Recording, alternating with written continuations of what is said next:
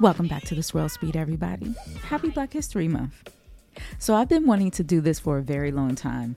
I've been wanting to do a Black food series, and it's really hard to track down chefs. They're so busy. They work in restaurants. Their hours are nothing like ours.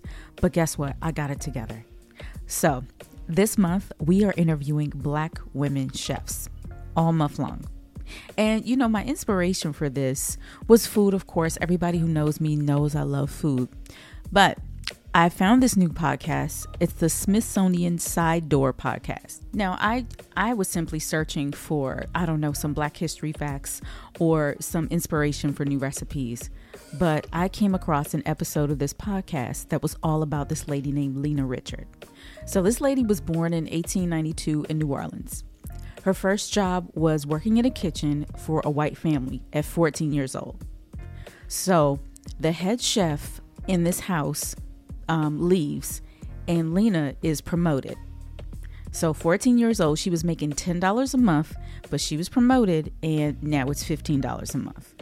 She has an incredible story.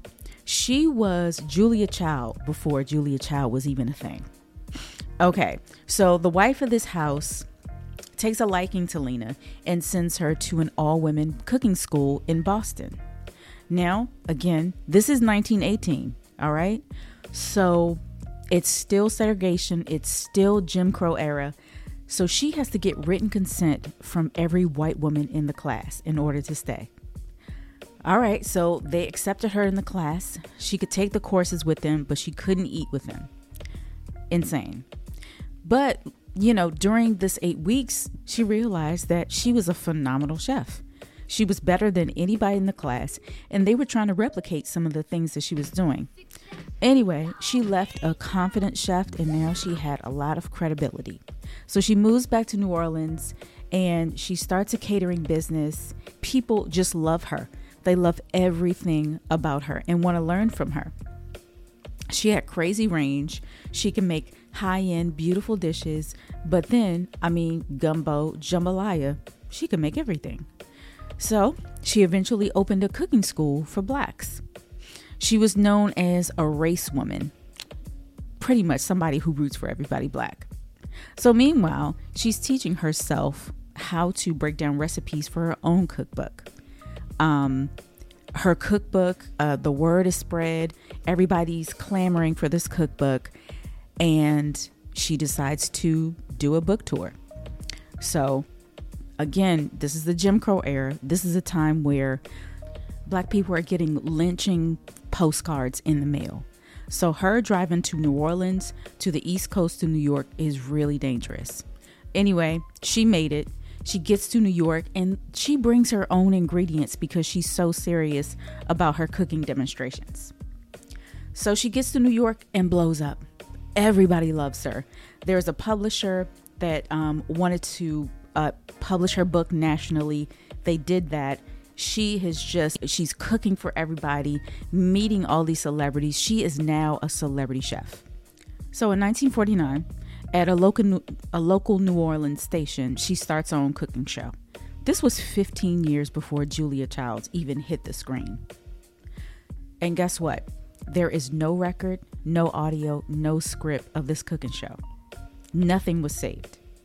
But the people during that time took copious notes while watching her show. We only have the witnesses, the stories behind this woman, Lena Richard. So anyway, she starts her cooking show, 1949. 1950, she passes away of a heart attack. Lena Richard sounds like a wonderful woman, and I'm so upset that I'm just finding out about her. I posted this story on my Instagram, and nobody knows who this woman is, but they're just amazed at this story, and so am I. So I want to highlight Black women in food, in wine, who are doing great things. Episode 1 of our Black Women, Black Food series is Chef Mimi Robinson Briscoe, the founder of the Black Food and Wine Experience.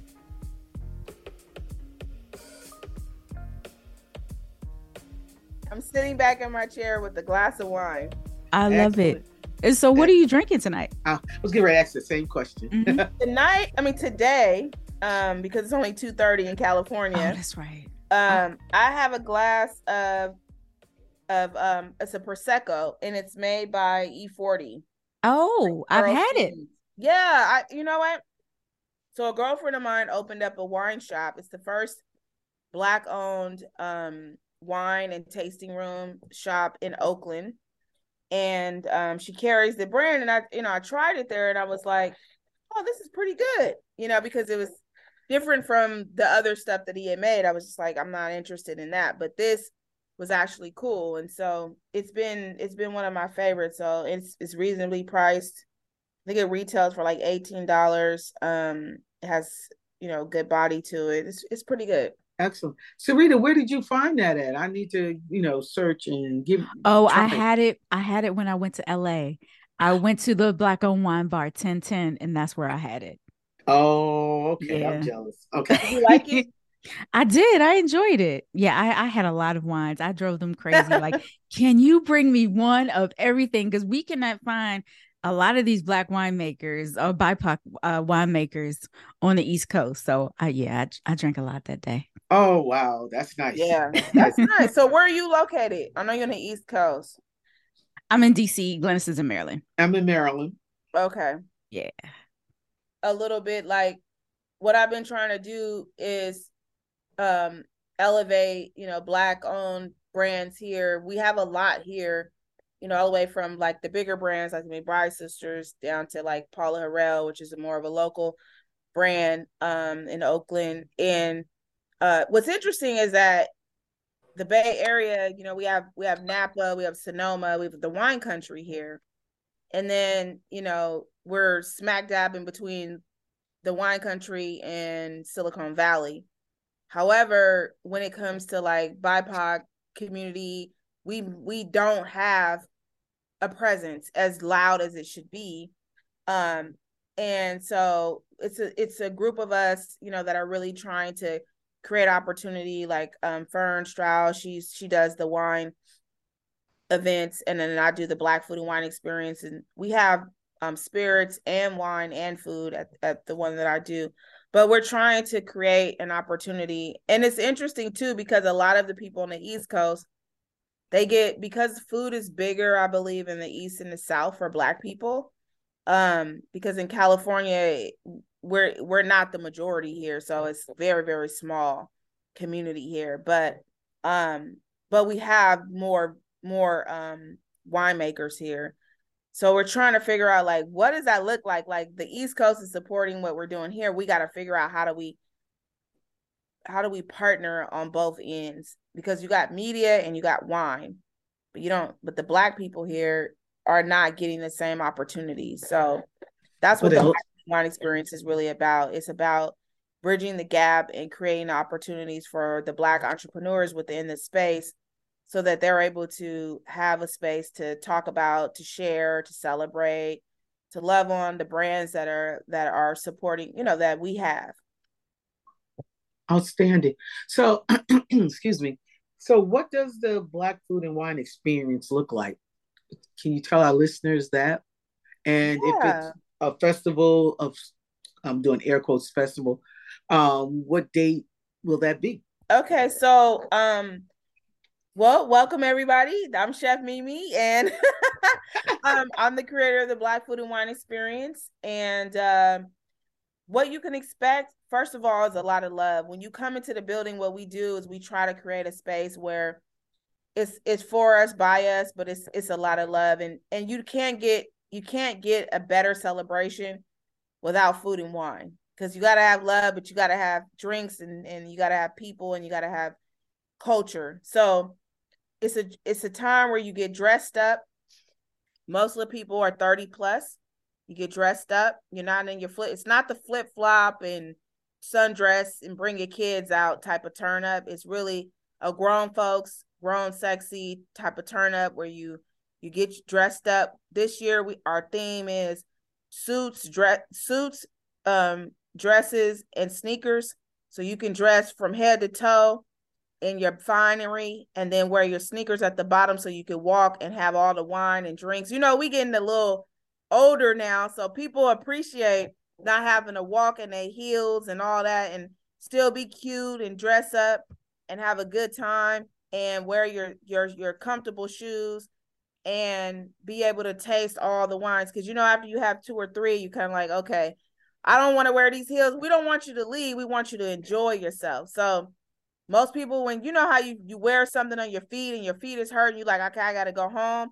You won't have to do that, because you're going to be comfortable. You're going to be cute, and you're going to be able to try all the different brands that are there. You get to meet and greet with the winemakers. You get to meet and greet with the cocktail makers. We also have brands that are non-Black brands, because we know that, you know, the Patrons and Hennessy's, things like that, people that are brands that we have grown up with, we want them to invest in our community and show solidarity with what we're doing as well. So we have brands like that a part of our event, as well as you get to taste food from all the way from soul food to vegan dishes to, you know, African to Jamaican. We got all different types of foods that represent the full diaspora, as well as healthy options. If you don't want to drink, we have non-alcoholic wines, non-alcoholic cocktails, water, all different types of, you know, beverages that don't have alcohol. But if you want to get turned up and you want to have a good time, you want to have a good time regardless. But if you want to taste different type of craft cocktails, those are all there. And it's all of this that I'm speaking of is included in your ticket. So you don't have to pay once you get inside. There's DJs, there's music, special lighting. And this is a week-long event. So what I'm speaking about is the grand tasting, which you'll also get to enjoy if you're in the industry or you're an influencer, is our Black Food and Beverage Summit, which is a space for us to gather. Whether you're a seasoned person within the industry or you're just interested in the hospitality industry, you get to hear from professionals, from people who have last year we had Julia Collins. She sold her company for $2.2 billion. Wow. She's she hit the glass ceiling in the food industry, all the way to Paula Harrell, Wachira. We had Ingrid Best, who worked with Diddy and also has her own wine brand coming out called I Best Wines. Different chefs that have, you know, tons of experience, whether they were in catering or they have restaurants, successful restaurateurs. So it's just what I'm trying to do is create an ecosystem that lives past, you know, Juneteenth and Black History Month, where we can, you know, share in experiences, whether it's just, hey, you know, I know Sarita, you know, I know Glennis, we're working together, we're creating blah, blah, blah, and this is what we're doing. As well as consumers being able to see people that look like themselves, as well as non-Black people to get to see Black consumers that are at their top doing what they're doing, because there's a lot of energy around supporting Black businesses, but this is a space where you can see 75 plus Black businesses in this food and beverage space that you may not have known about. And you get to try and you get to actually meet and talk with the curator and the wine. And I'm gonna let you guys jump in because I know I said a lot at one time. Sorry. No, that's perfect. That's perfect. Exactly. Yeah. So do we have the date and the price point?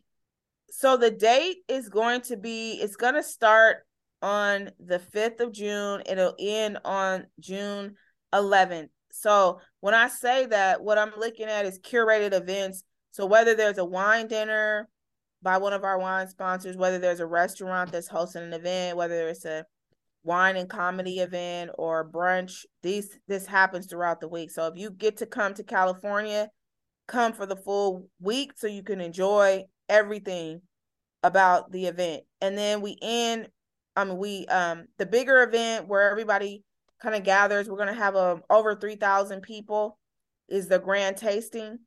And then we end on June 11th with the brunch. The price point is going to be about $150 and up. Oh, okay. So you can't go to a grand tasting for $150, people, just so you know, because You that's absolutely cannot. right.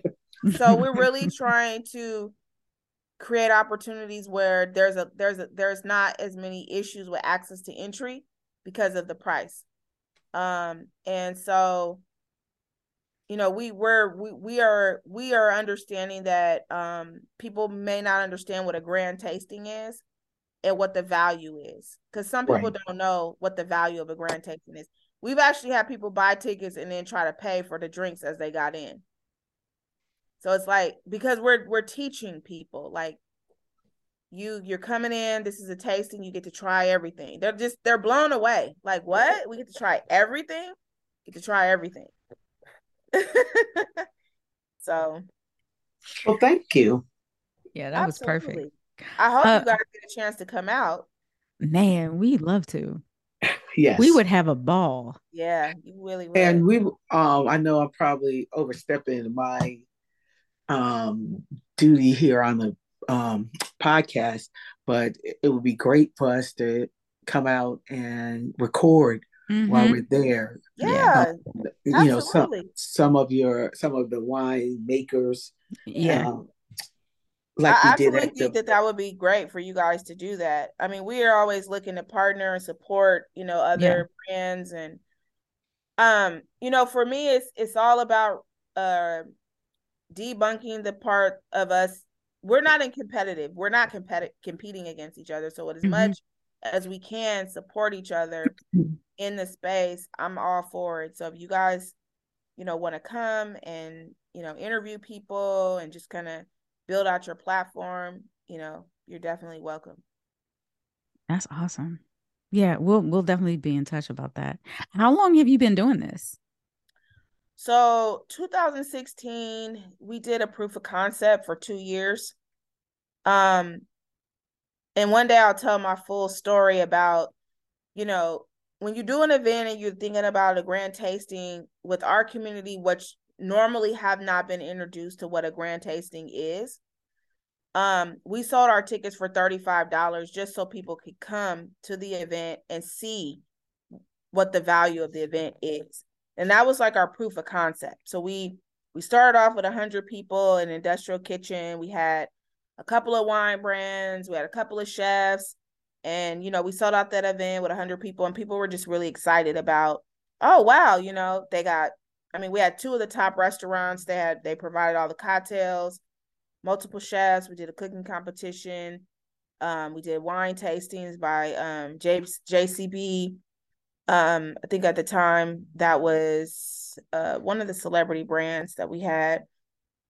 And we just seen, you know, is this something that people are interested in? And they did. The next year we went up to 250, no, 350. And then the last year, in terms of us looking at it as a proof of concept, which took 3 years, we sold 500 tickets. And that was just at capacity because of the space. So then we were like, okay, this is a proof of concept. Now let's move up. And so we got a space and we hosted about 1,500 people on our fourth event. And then from there, now we're looking at, you know, 3 to 5,000 people. And that's only because of a capacity issue in terms of spacing. But we've gotten a lot of people, you know, really interested. We've definitely diversified the event. So we've got, you know, all different types of people that are interested. One of the things is that whenever you put Black in front of something, then people feel like, oh, it's just for Black people, but it's really a celebration of Black culture through food and wine. And we definitely want to have diversity within that space, because we all got to learn, and we all need everybody's support to help the brands that are there get to the next level. So we really like to create a shared space. And we've been doing pretty good. So I've grown the event, you know, kind of like as a solo entrepreneur by myself, and now I've expanded, you know, my you know, hired people, and now I've actually got a couple of companies that want to acquire the Black Food and Wine Experience. So I'm thinking about that and how to set that up. But yeah, we love everybody to come down to California, come to Oakland, come to San Francisco.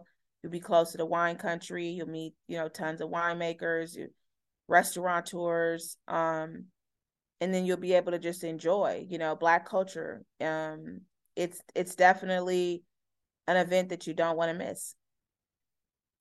If you were to pick another city for your event to be in, what city would you pick? Well, I created a concept called the Midnight Brunch. And so I did an event along with the McBride sisters where we hosted a midnight brunch adjacent to Essence during Essence festival. And it was really successful. So I'm really in a cross between New Orleans and Atlanta. I feel like those two areas could use some support with the Black food and beverage entrepreneurs that are there, as well as the summit, because I know that there's now getting back, past just the party and enjoy and food. The reason why we also added on the food and beverage summit is really to focus on us bringing our customer service skills and developing the things that we need to develop to make our restaurants and our restaurateurs better.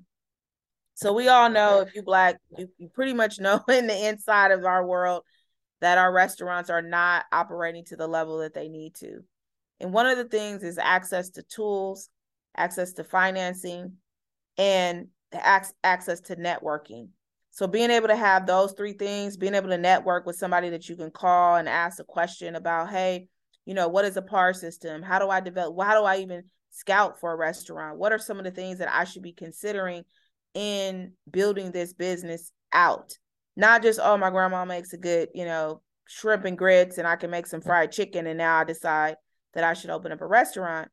We definitely want to look at strategies and ways to build our businesses out. So I think that those two areas could definitely use some of those tools. Let's back up for a minute. Before the Black Food and Wine Experience was ever thought of, your background in the culinary world, what was that moment like when you decided you wanted to become a chef? Oh, wow, that's a good question. I always knew that I wanted to be a chef as a little girl, like about 5 years old. I was watching Jacques Lapan and some of the PBS. I think it was just PBS that at the time, that was all that it was. My dad was a good cook, and so I would get in the kitchen with him, 5, 6, 7, 8, 9-year-old. But as I started to get into like images of like who am I in this space, I didn't really see anybody that looked like myself. So around 16, 17, I said, I want to be that person that creates opportunities, not just for myself, but for other people to look like me. I ended up going to the California Culinary Arts Academy in San Francisco. I was one of 2 Black people that graduated, within my class. Now, mind you, everything that was developed was really more around like the French cuisine. The education is really tied to like French cuisine. So for myself and for most Black kids, and we're not eating French foods at home, So foie gras and all this other stuff that I was learning, I didn't have any context to like the type of food.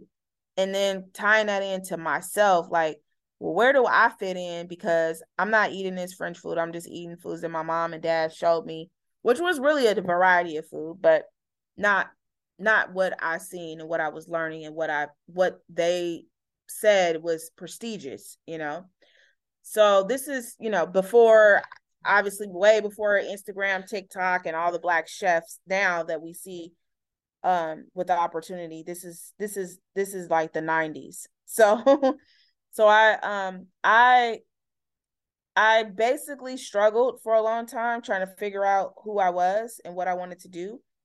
And then around, I'd say maybe about 6 years into my career, I decided that, I was going to start a catering company.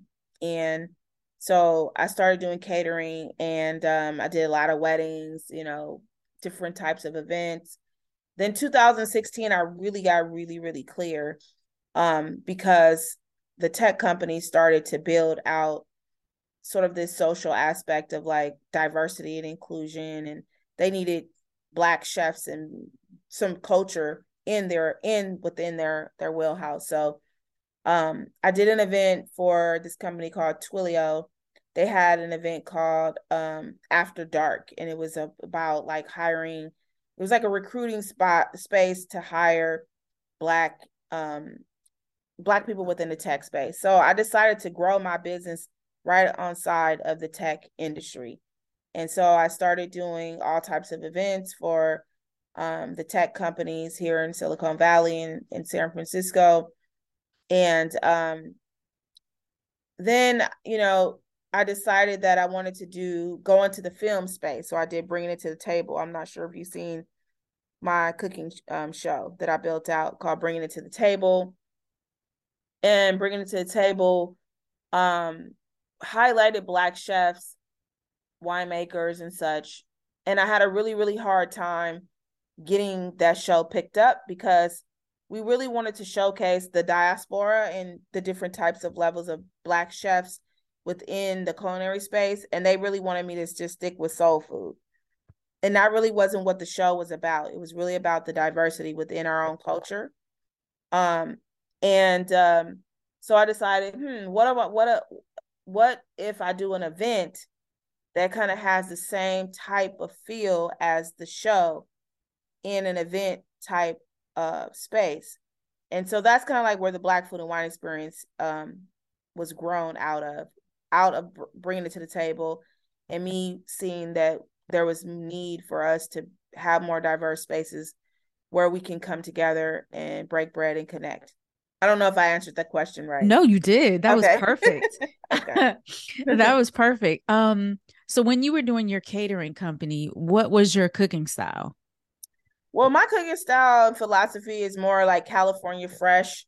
I like to use a lot of local organic products here with the flavor, because I know that a lot of times when you look at the California cuisine, it's a fusion of different flavors. So we have a lot of Southeast Asian, we have the local farmers, and then I add like a soul food flair to it, so that it's something that's comforting, and healthy. So that's kind of like my food philosophy. What was it like growing up in Oakland? What kind of food did you eat at home? So growing up in Oakland, Berkeley was super cool. There was a sense of freedom, I would say, back in the 90s, 80s, 90s.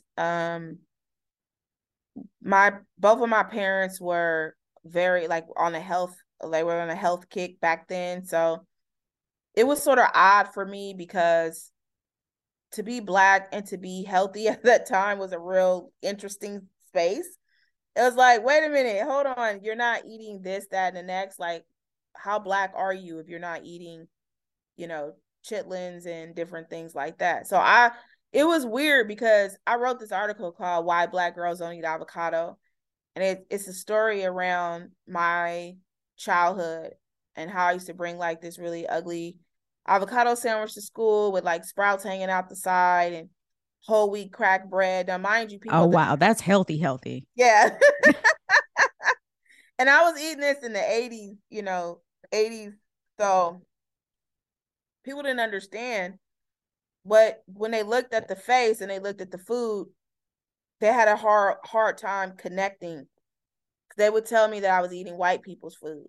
And why was I eating this and why was I eating that? Which is a serious, dangerous space and kind of construct to deal with as a child, but also just as a Black person. Like, why do we correlate poor eating and eating bad food to Black identity?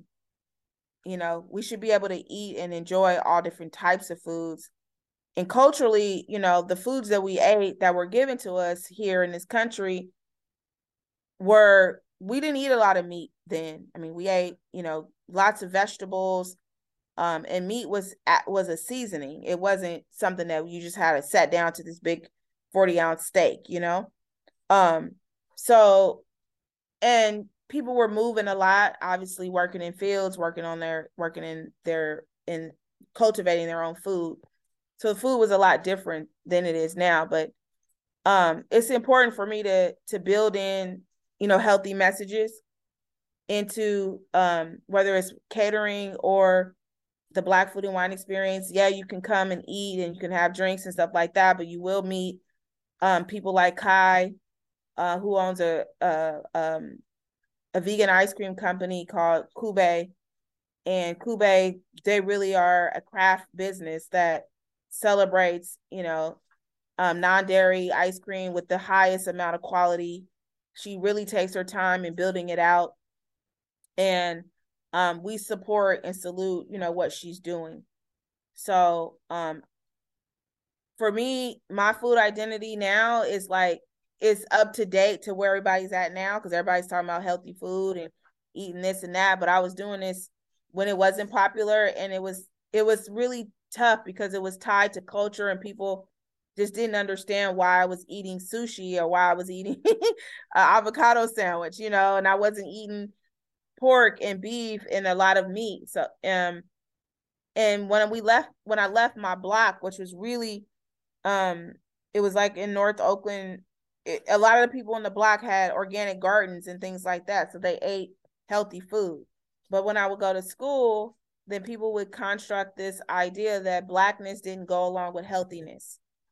And I had to constantly push back on that and say, Black identity is healthy. And we are the first farm to table people. Our grandparents, our forefathers were farmers. They were the original farmers. They were the original, everything that I'm doing and I'm talking about is nothing new. We grew our own peaches. We grew our own, farm animals. We had all this stuff, but I don't know what happened where we missed the mark, where our kids and the people who we grew up with don't identify with that. They identify with the fast food and the processed foods and things like that. So I'm really trying to break those barriers.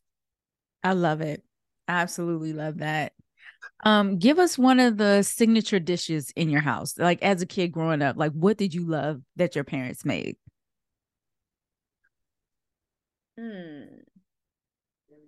I was a very, very picky eater when I was younger. I didn't really like anything. So it's funny that I'm in the food industry because I didn't really like food. I really like I didn't really my mom would like, I would sit at the table for hours with just like a piece of chicken and some rice in front of me, or some grilled salmon or whatever. I didn't really like stuff. So but now I would say in our household, we really like seafood. We make a lot of blackened salmon, truffle macaroni and cheese. That's kind of like our go-to. Brussels sprouts.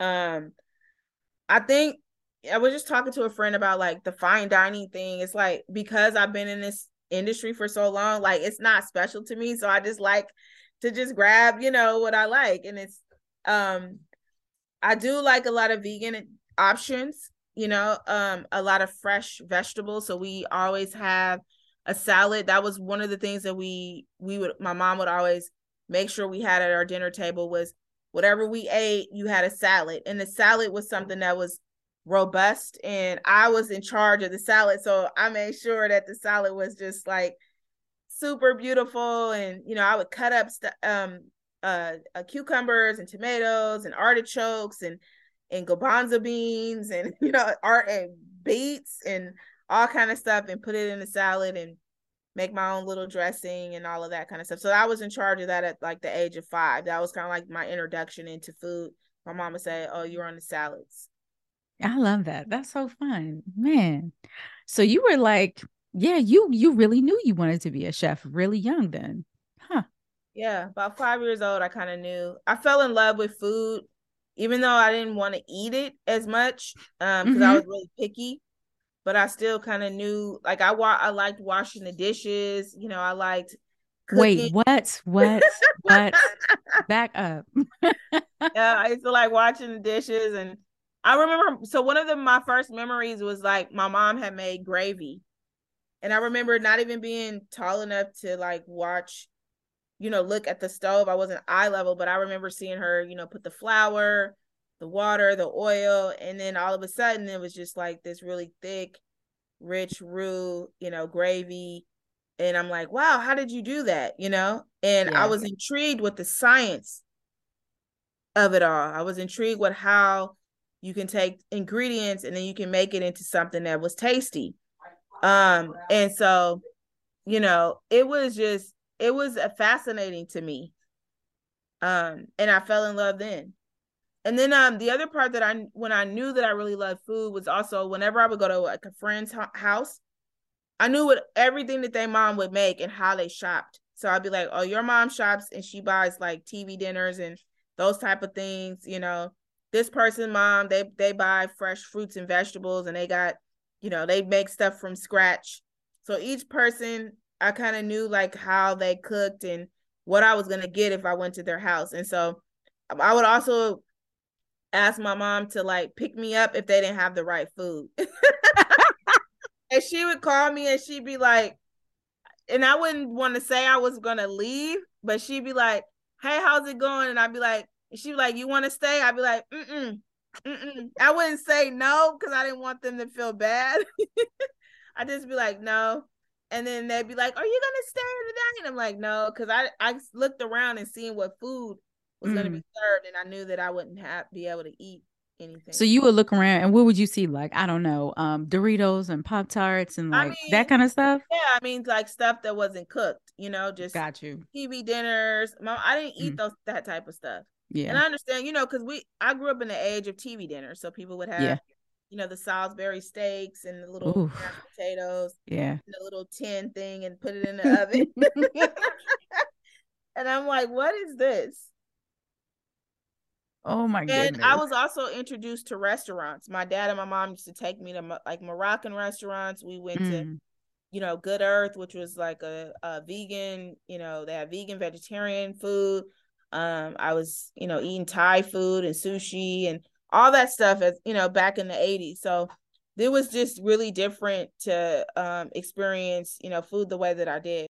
So we can close out this segment in our last part, the last question for this part of the show. How were you introduced to wine? I was introduced to wine when I was in, well, first of all, my mom used to drink White Zinfandel. So that, that'll tell you back in the day, that was like the drink of Black women, let me get a glass of the White Zinfandel. I don't even think they make that anymore, right? But so I was introduced by my mom having a glass of White Zinfandel. And that was where, where it started. And then you start seeing more Black women introducing themselves to the Moscato. It's like the sweet wine. I went to culinary school and I took the wine class. I was probably about 18 years old. So I was introduced to the different regions, how wine was made, viticulture, the different varieties of wines, the different grapes. And I was really interested in, all the different flavor profiles and all of that. And I feel like that I've grown with wine, with the community. The more Black winemakers that I noticed or I became friends with or that I've seen, the more interested I became in wine, even though I had a wine background from when I was in school and working in restaurants. Obviously, you get a chance to work with wine and do wine pairings and things like that. I started also, as my clients became bigger and more refined, they were interested in wine dinners. So I was looking at different Black winemakers and pairing the food with the wines. Just noticing like, a lot of Black people like the spicy, we're like more full flavor, but looking at, our palates in particular and how we like to experience wine was also important to have a voice at the table along with the food. So that's kind of like how I got into the food and wine. That's really cool. That's excellent. Glynis, you have any other questions for Chef Mimi before we do our closeouts? No, you asked them. Okay. All right. So the closeout questions are for all of us. I will just do a few. Okay. Name a signature dish from Oakland. And Glennis, you name a signature dish from Jersey. I would say right now, the garlic crab. Like we have a lot of Oakland is a base, like a melting pot. And so there's a restaurant called Thang Longs or Crustaceans that's out here that started in the Bay Area, started in like a San Francisco. And then a lot of the chefs here have taken on some of those same Southeast Asian flavor profiles, which is really um, heavily influenced by the French. So you've got the garlic and the butter that was added into the fish sauce and whatever. And now you've got this mixed in with the crab, and now you got this garlic crab dish. And so a lot of the chefs here are making that. So I would say the garlic crab is something that you will find like a Chef Smiley, coming to the other chefs making garlic crab and garlic shrimp and things like that, mixed in with Chef Two, Chef Nelson, some of the other chefs. I would say that's kind of like a staple here in Oakland. The other thing I would say is anything healthy, like vegan dishes. A lot of the Bay Area was sort of like on the forefront of the health craze. So you've got a lot of vegetarian, got a lot of, soul vegetarian, you've got a lot of vegan options here. And mixing along with our historical, amazing Black Panther Party, who started the lunch program and started sort of like the whole food. Well, they started the whole system for how kids get food in the lunch system now. But taking on some of the spirit of that and having a for us by us mentality definitely allows Black food entrepreneurs to be creative and to try different dishes and not feel isolated to just one type of dish. This question is kind of difficult in the sense that New Jersey is so ethnically diverse that each group has signature dishes. Mm-hmm. So in the difference of time, I've been in Maryland longer than I grew up in Jersey. It's funny because I came down here at 17 and I've been here since. So that's interesting. So from Maryland, I would say the blue crab or crab cakes is a signature dish. New Jersey can run the gamut from hoagies to hot dogs, saltwater taffy. It's not necessarily a signature food dish, but that's another edible item that is signature to New Jersey. And of course, pizza and all Italian foods, because we're right. Have a lot of Italians in Jersey. Huh. Yeah. For DC, everybody knows mambo sauce. I think Chef Mimi, you know mambo sauce? Yeah, okay. Absolutely. All right. So, and mambo sauce, and of course, growing up, we went to specific carryouts because everybody had a different recipe for mambo sauce. So, and then also, what else? And it's just like the way you eat the mambo sauce. It's either like you could be a person that just put it on your fries. You could be a person who likes it like smothered over your fried chicken. It just depends. And of course, Glennis said the seafood, the seafood, the blue crabs, spice shrimp, that kind of thing, and also half smokes. I didn't realize there was an area thing, but it's pretty much a large sausage / hot dog, and it's smoked, so half smoked.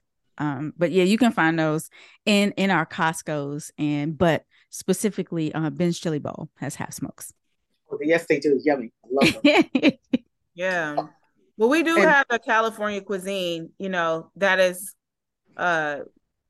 it's not one particular, food is more like the fresh, local, organic, sure, farm to table style, foods. Yeah. That's interesting. Something did come to mind when you started talking, Sarita, was also for New Jersey. New Jersey is also known for diners. Oh. And in diners, it's all American food that you can find with some Italian food and things of that nature, but the portion sizes And what you get for with an entree, which lends more to how the Jewish religion um, eats, you always get a relish bar. So the relish bar would be, or it would be your pickled items, pickles, coles, vinegar based coleslaw, um, hot peppers and banana peppers and vinegar, that type of thing. And then you get a soup that comes with your meal. And most of the times, my mother and I would get matzo ball soup, which is another Jewish delicacy. And then your entree with your meat, whatever that meat, chicken or fish, whatever that is, with your with a vegetable, and you also get a salad. So every time I go home, I go to a diner. That sounds wonderful. And all that food, oh my God, is freaking delicious. And for the price point, I'm sure, the sizes of the plates compared to other places and all those foods that you get, you can't beat it anywhere because you always have food left over. I never can eat it all. Yeah. Yeah, that sounds awesome. Okay, next question. What is a dish you bring to a work potluck? Glennis, I already see your face. Is this me? I don't bring a dish to the work potluck because I don't like potlucks. I'm really afraid of potlucks because people don't have good food handling skills. Exactly. So I am the person that will bring a drink. Or I'll say, hey, let's just all put our money in and get a caterer. Oh my God, Chef Mimi, that's Glennis. You hit the nail on the head. Oh my gosh, that is so very true. I don't like potlucks because the hygiene issue. There are severe hygiene issues. Right. At work, I watch it on a daily basis, and I'm like, well, I know I'm never eating what you eat, especially what you make with all this cat hair and all that kind of mess. So I guess what I would, if we did, I have on several occasions took it upon myself to take the lead on getting something catered, and I would do like a grill and make it a Caribbean theme. Yep. And that's so very easy. Jerk chicken, rice and peas, and cabbage and cocoa bread. Everybody loves it. And if no potluck allowed. Exactly. And if I can't do that, I'll volunteer to bring a bottle of wine, a bottle of sparkling wine. That's exactly what I do. And I'll eat before the potluck because I'm not eating. Exactly. or the cutlery. If I know somebody that I know that's, made the food specifically, I'm like, what did you make? Okay, I'll have that. Yeah. Gotcha. Oh, that's funny. I have a funny story about that, and it's a very short one. So we were, this was way pre-COVID in the 2006 era. And our potluck holiday event, we were trying to figure out, instead of having to do exactly what Chef Mimi said, what did you bring? What did you bring? Because you knew certain people that you could eat their food. We couldn't figure out how to get that done so quickly because we had a short turnaround. So I came up with the idea, how about we have this contest? Everybody put their name on their dish. So you could be celebrated. Nice. That's very smart. That's really smart. Oh my gosh. Cat lady's dish. Exactly. Or I would just bring cutlery and paper products, and I'll say, have at it, y'all. I'm not hungry. Oh man. I went to my first potluck this winter for the holiday season. I wasn't very nervous about it. But I participated. I just made like a really bright vegetable pasta salad. It was very simple. But I did eat before I went to the potluck. I had my lunch, I bought the pasta salad, and I put my pasta salad on my plate so it looked like I had food, but it was my food. But I did have 2 coworkers that were Indian, and they were Indian food, and I was like, yeah, I'm going to have to eat this. This smells too good. But other than that, I didn't eat much. But yeah, that's probably my go-to pasta salad. Yeah. I mean, some of the stuff be really good. I love Indian food. That's one of my favorites. Yeah. Yeah. I just remember where one time the job that I had a potluck, and somebody had brought, I guess, some dirty rice or something, and literally the whole entire department was sick with Oh, stomach no. flu. Oh my And God. yeah, from there it was, I never was a smorgasbord type person anyway, like just an abundance of stuff. Like I don't enjoy the cruise lines with all that, it's like um I will, I like I like particular things, and it's just too much is too much. But yeah, so it's Yeah. just interesting. But yeah, I didn't so everybody got sick. It was like the whole department was out. It was like 1,000 people didn't come to work. They were all sick and stuff like that. So I really know that's real. Yeah. That is hilarious because you know what happened. Yep. And then because some people, when they be like, oh yeah, I started cooking last week, it's like, did you really? Well, where did you put this food? Because I'm not eating anything that was cooked last week. Like, I don't want anything that's been in your refrigerator since last week. Ooh. But you have people who do that, they're cooking their holiday meal, and they started doing stuff. Like, they'll have it on their stove, and that damn cat will get on that stove and put his paw in it. See, we don't do that. Yeah, I was watching Instagram. I'm not even gonna say her name. Well, I can say her name. I'll take it out. But Jada Fuentes. She was cooking, and her big fluffy cat was on the counter, and she thought it was the cutest thing and just posted it. I was like, I am fucking disgusted. Why is that cat on your counter where your food is? But that is a cultural thing. Like, honestly, I would say for Black people, we just don't like cats. We like cats, but we don't want them on the counter. So it's I don't want it in the house because them jokers is sneaky. They be pushing stuff off. Trying to be politically correct.